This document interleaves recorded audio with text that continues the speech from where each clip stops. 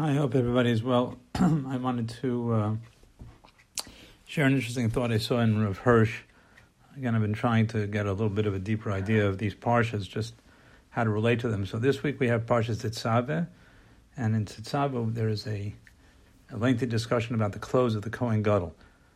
The other Kohanim also, but particularly the Kohen Gadol. And one of the things that's really pretty interesting is that the clothes were made of wool and linen. They're made of Shatnes.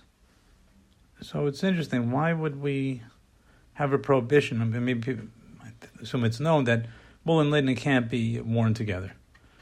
Just parenthetically, I always mention that there was a material through all of history, particularly America, and if you look at American history, you'll learn something about called linsey woolsey. Linsey woolsey was something called linen and wool. It was particularly used because linen was very light and it breathed, and wool was heavy and it was warm. So you got both advantages.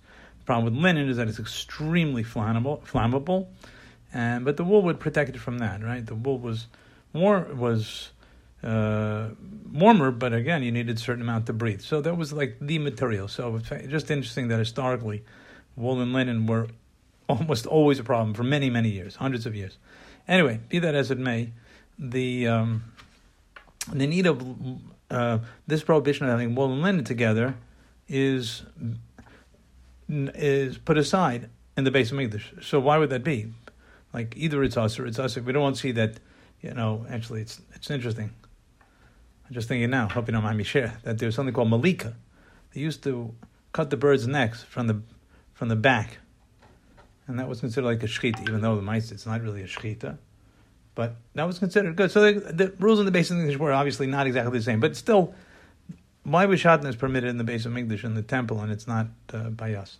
So I saw a really fascinating idea from Rav Hirsch that there are certain mitzvahs or averas that we have that symbolize a prohibition. There's symbolize a certain concept through the prohibition. And wool and linen is one of those examples. This linen is part of the vegetable kingdom, and wool comes from the animal kingdom.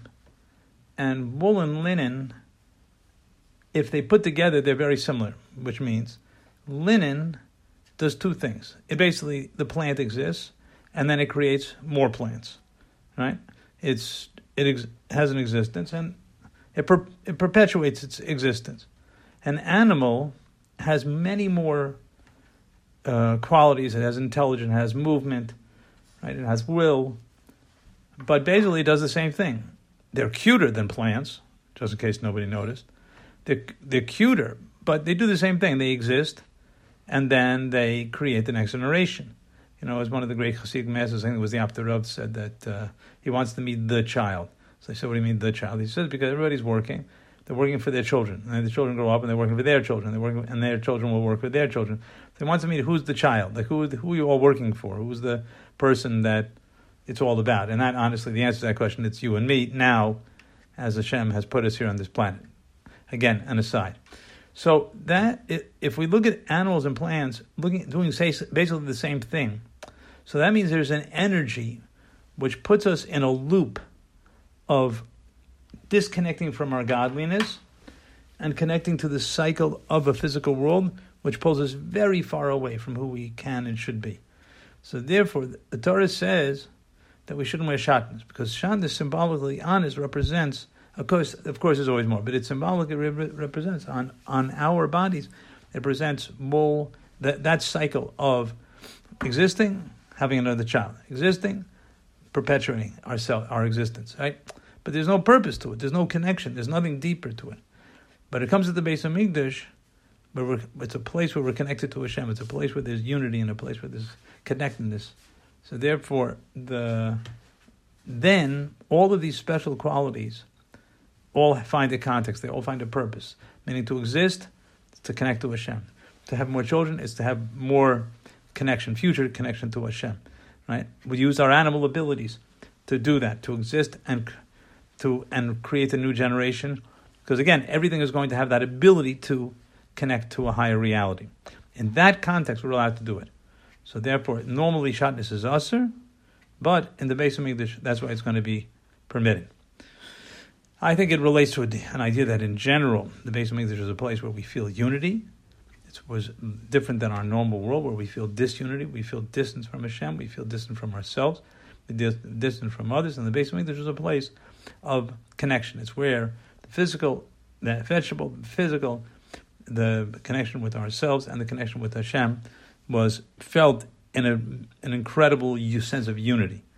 And as opposed to our world where we don't feel that unity, and therefore the reality is that we have to have symbols and mitzvahs which remind us of that fact and keep us focused on the way we should be going in terms of using our abilities to connect to a higher reality.